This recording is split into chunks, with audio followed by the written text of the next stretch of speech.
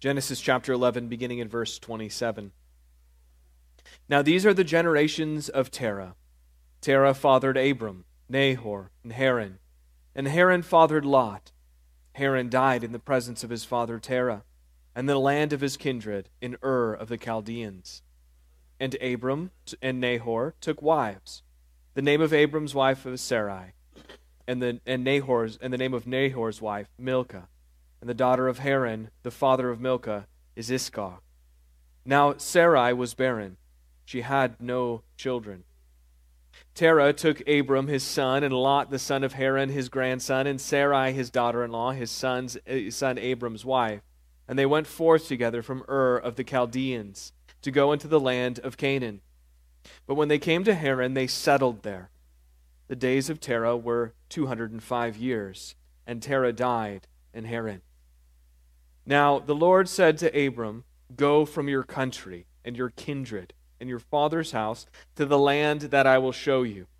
And I will make you a great nation, and I will bless you and make your name great, so that you will be a blessing.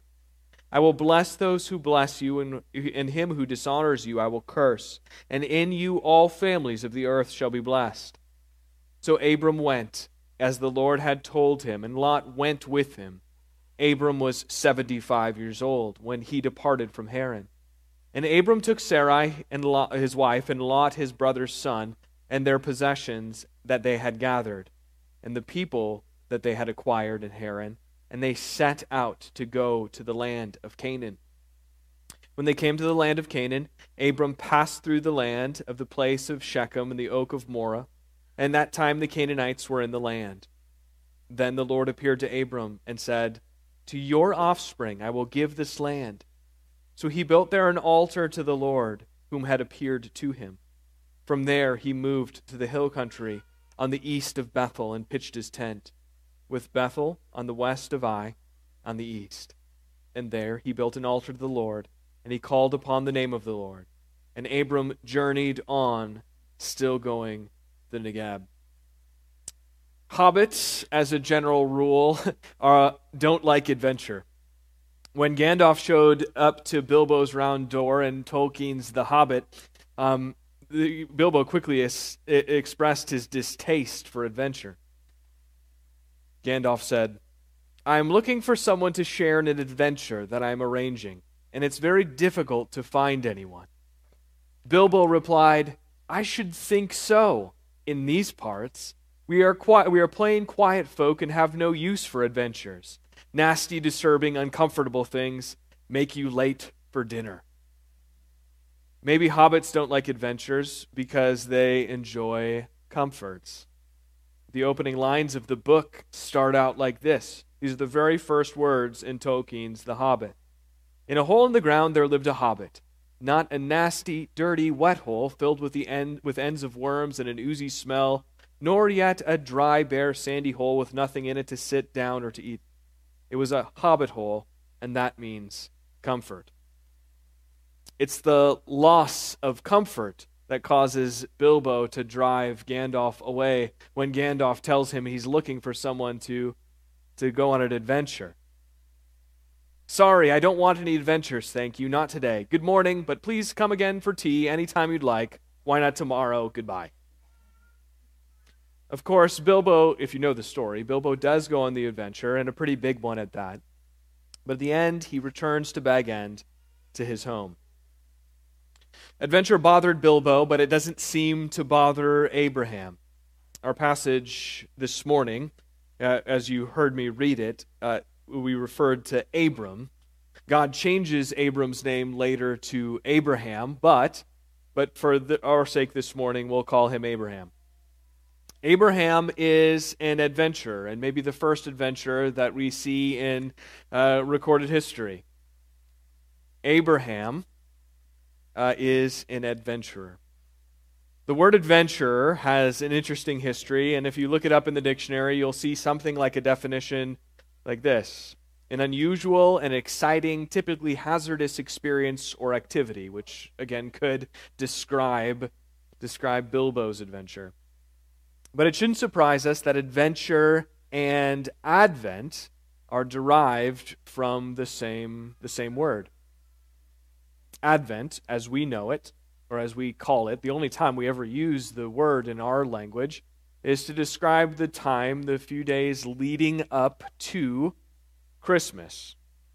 4 Sundays leading up to Christmas, where we anticipate the arrival of Christ. And the word has evolved from the original Latin.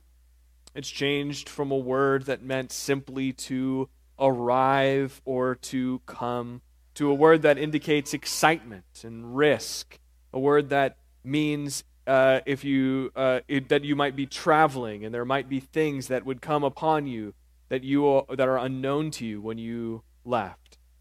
Sort of like your drive to congregational worship this morning. The Middle English form of the word was often used to indicate the risk or to risk the loss of.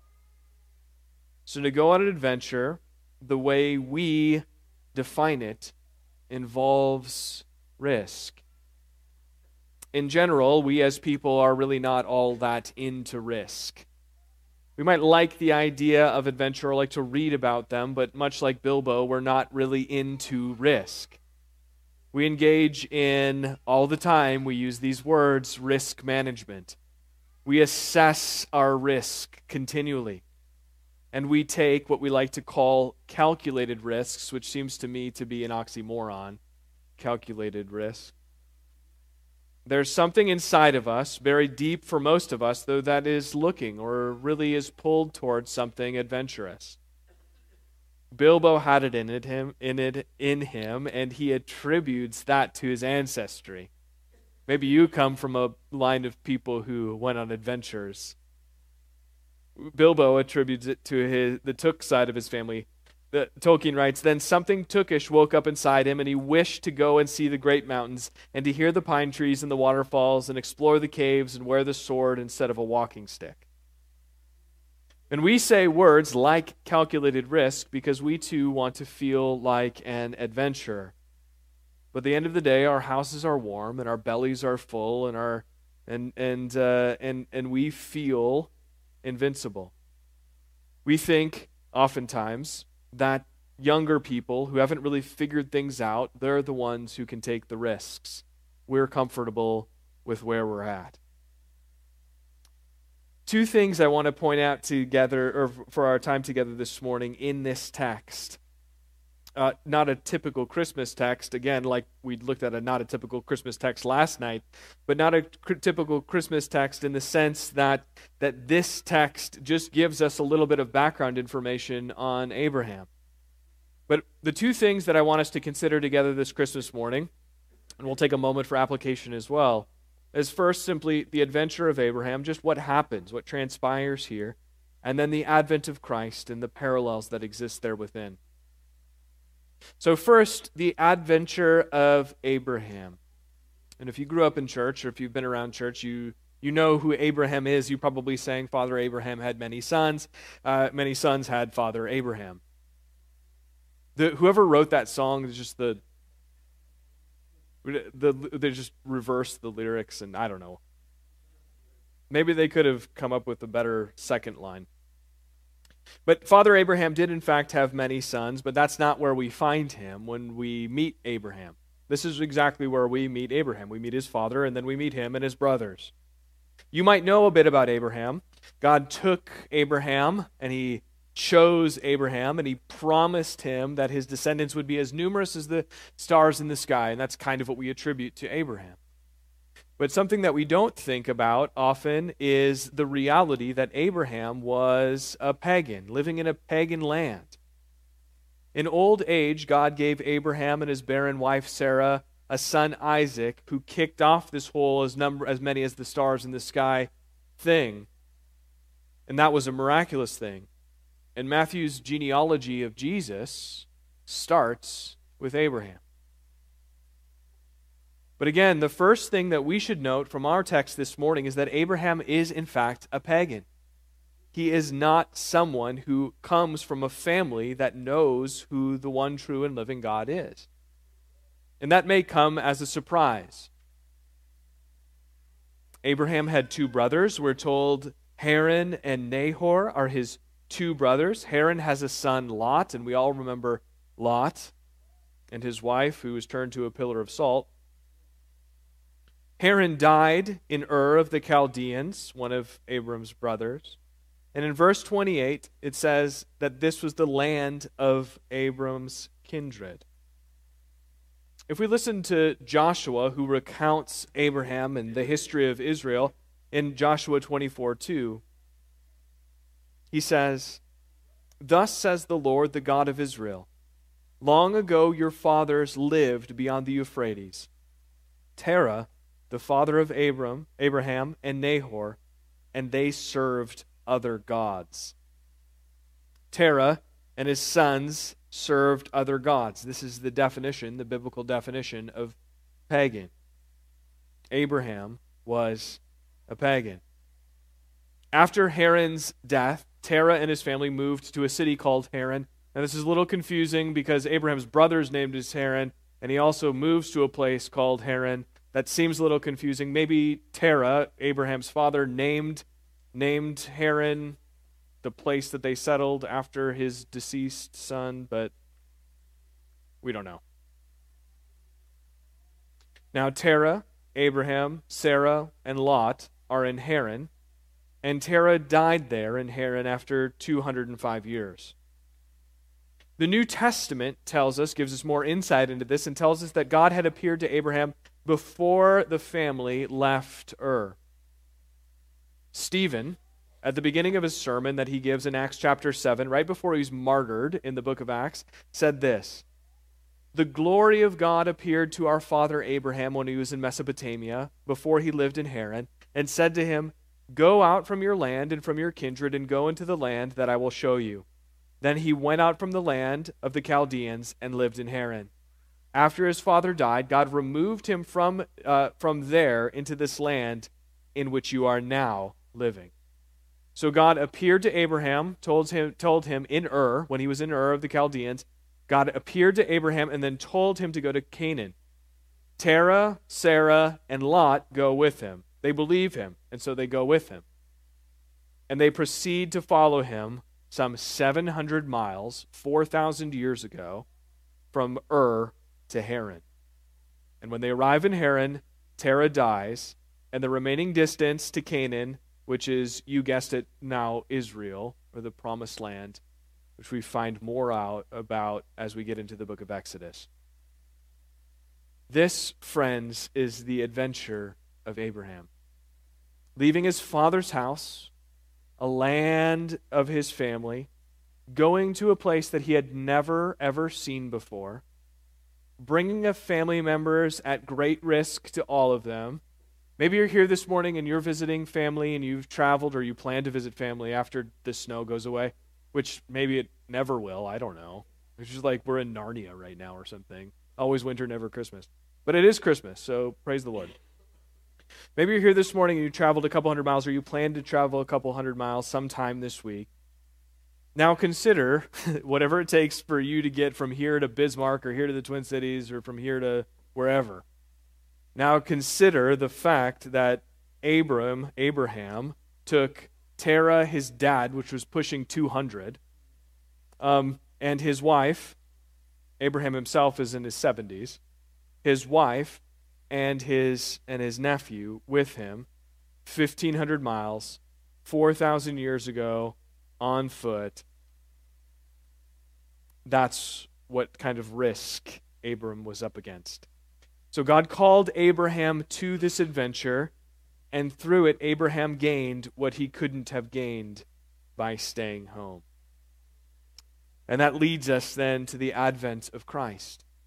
The advent of Christ. And just like Abraham, there we see a parallel here. Jesus left his father's house. Abraham left what was familiar to him, his kindred, his home. He travels hundreds of miles in an ancient world because a God that he did not know appeared to him and told him to do so. Jesus left his eternal home and traveled from heaven to earth. Jesus himself in John 8:23 says, "You are from below, I am from above. You are of this world, I am not. of this world. And on that first Christmas, a baby had come into the world to initiate something that could not have happened if he had stayed. If he had stayed home, the thing that Christ was about to accomplish could not have been accomplished if he stayed home. Jesus came to redeem a people for his own possession. He came to die in the place of sinners like you and I. And the advent of Christ represents an immense adventure and something to be gained that could not be gained without great faith that leads to obedience. But note, Abraham was not saved through this obedience to hear the call of God. That would be a mistake for us to think that. Just because Abraham picked up his 200-year-old dad and his wife and his nephew and moved 1,500 miles across the ancient world, desert and barren landscape, just because he did that, that was not the source of his righteousness.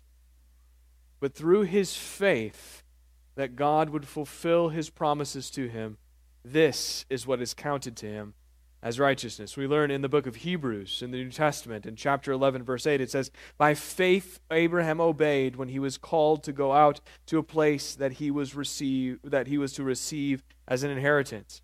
And he went out, not knowing where he was going." And Romans 4:3, the Apostle Paul writes, "For what does the Scripture say? Abraham believed God, and it was counted to him as righteousness." The belief that the God who appeared to Abraham in Ur of the Chaldeans, in a pagan place, to a pagan, the belief that this God told him to go do this thing is the source of his righteousness. Abraham believed God when God said, "I will make you a great nation, and I will bless you and make your name great, so that you will be a blessing. I will bless those who bless you, and him who dishonors you I will curse. And all the families of the earth shall be blessed." All of this was promised to Abraham, and it was fulfilled in Jesus Christ. So when Abraham believes the words that God speaks to him in verses 1 and 2 and 3 in chapter 12, the belief that Abraham has, the faith that he has, is faith in Jesus Christ, the one who will fulfill this in his coming. All who are joined to Christ by faith belong to the great nation that Abraham is the father of. And so, brothers and sisters, today we celebrate on Christmas an event that is unparalleled and extraordinary. And we see a shadow of it in Abraham's leaving his home, leaving the place that he is familiar with, and moving his family an immense distance. That's a shadow of what we see in the person of Jesus Christ when he came from heaven. The full realization of all of this, Emmanuel, it means God with us. Christmas is about Emmanuel. It's about one thing. It's about God coming down, the Word taking on flesh and dwelling among us. The transcendent becoming immanent. The far off drawing near. Jesus Christ, God himself, coming into the world. So as you celebrate the rest of today, I want you to consider one thing from this text. We see Abraham leaving everything. When God says, "Leave everything and go to this place that I promise you," he leaves everything in the belief that he has, the faith that he has, that God will fulfill his words, are counted to him as righteousness and fulfilled in the person of Jesus. But for you today, this afternoon, as you open gifts, as you spend time with family, as you do whatever it is you have planned for the rest of the day, consider the words of Jesus in Matthew chapter 16, verse 25. He says this, "For whoever would save his life will lose it, but for whoever loses his life for my sake will find it." Friends, this isn't a call to an adventure like like Abraham, to assume risk that you could not calculate, to look at the life of Abraham, who left the comforts of his home, to look at the life of Christ, who left infinitely more comfort than Abraham left.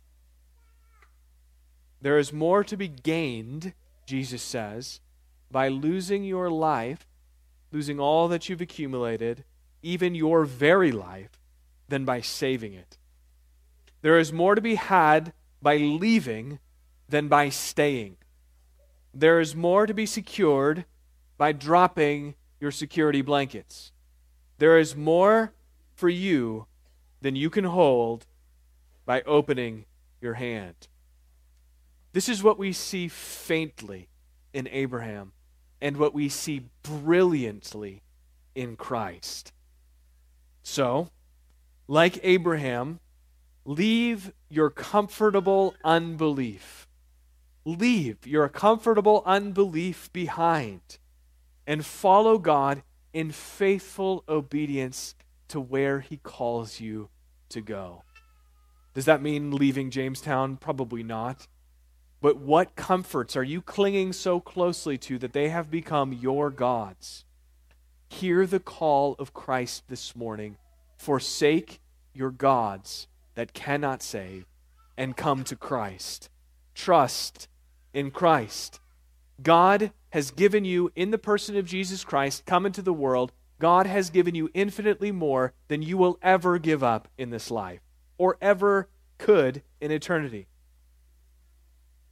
The advent of Christ and Christmas teaches all of us that losing everything means gaining everything, means gaining eternity, means gaining more than you could possibly imagine. So don't mourn when you lose, don't mourn what you've lost. Rejoice over what you've gained in Christ. Brothers and sisters, you have gained more than you will ever know in all of eternity, understanding. As you stand in the next life in front of Jesus Christ, you will never, in all of eternity, be able to understand fully and grasp fully all that you've gained in Him. Friends, the call is to an adventure that yields all things. Leave your comfortable unbelief and follow God in faithful obedience. Let's pray. God, we thank you this morning for your word. God, would you stir in us through your Holy Spirit an understanding of Jesus' words? For whoever would save his life will lose it, but whoever loses his life for my sake will find it.